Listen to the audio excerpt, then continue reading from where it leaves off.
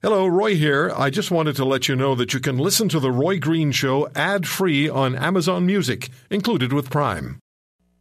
You listen to Green, you might turn red. This is The Roy Green Show on the Chorus Radio Network.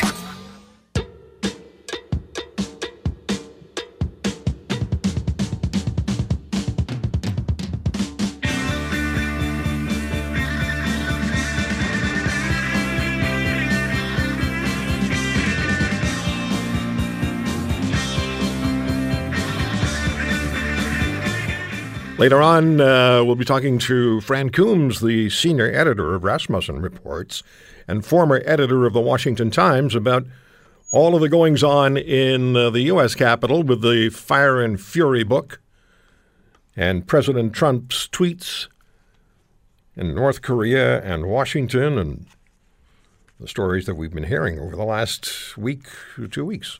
So Fran Coombs is going to be with us. Justin Trudeau said these words in July of 2015. We played the clip for you. We will later.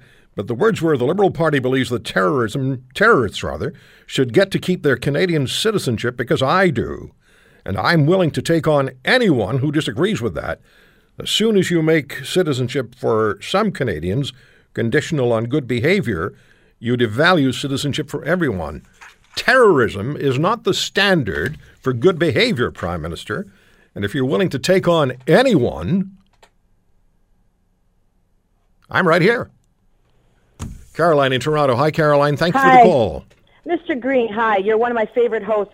Your voice is just absolutely great, and you make it very comfortable for people to call in. Well, thank you. Thank you. So now, here's my comments. Let's not be naive. I hear some of the callers, and that Prime Minister Trudeau was naive. He didn't know. He doesn't have enough life experience. That's a bunch of hogwash.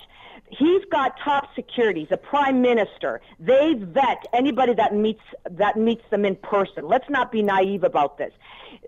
Boyle's wife is connected to Carter. So this was deliberate. He wants to be seen on TV bouncing a baby on his lap. It's to do with propaganda. It's to do with the upcoming election. It's to do with politics. And furthermore, right now we've got a majority of Christians in the world, and toe-to-toe is the Muslims. All right, Carolyn. There's been a lot of talk that the battle for the next generations will be predicated on religion, and I thank you for the call. And that's some of that, or at least that point is also made in Tom Quiggin's book. We'll ask him about that. It isn't Boyle's wife who has the connection to the Cotter family. It's Boyle himself, who was married to Cotter's sister, Zainab. John is in Barrie, Ontario. Hey, John, go ahead, please. Hi. All I'd like to say is that, our Prime Minister seems very weak. He's spineless. He needs to take off his gloves and start taking care of Canadians, okay? You got to realize these people that are coming back, they're not human. They want to kill you and me. They would like to attack the Prime Minister if they got the chance. So you got to stop them at the borders. So I don't understand what the rationale of this man. He's just not making sense to me.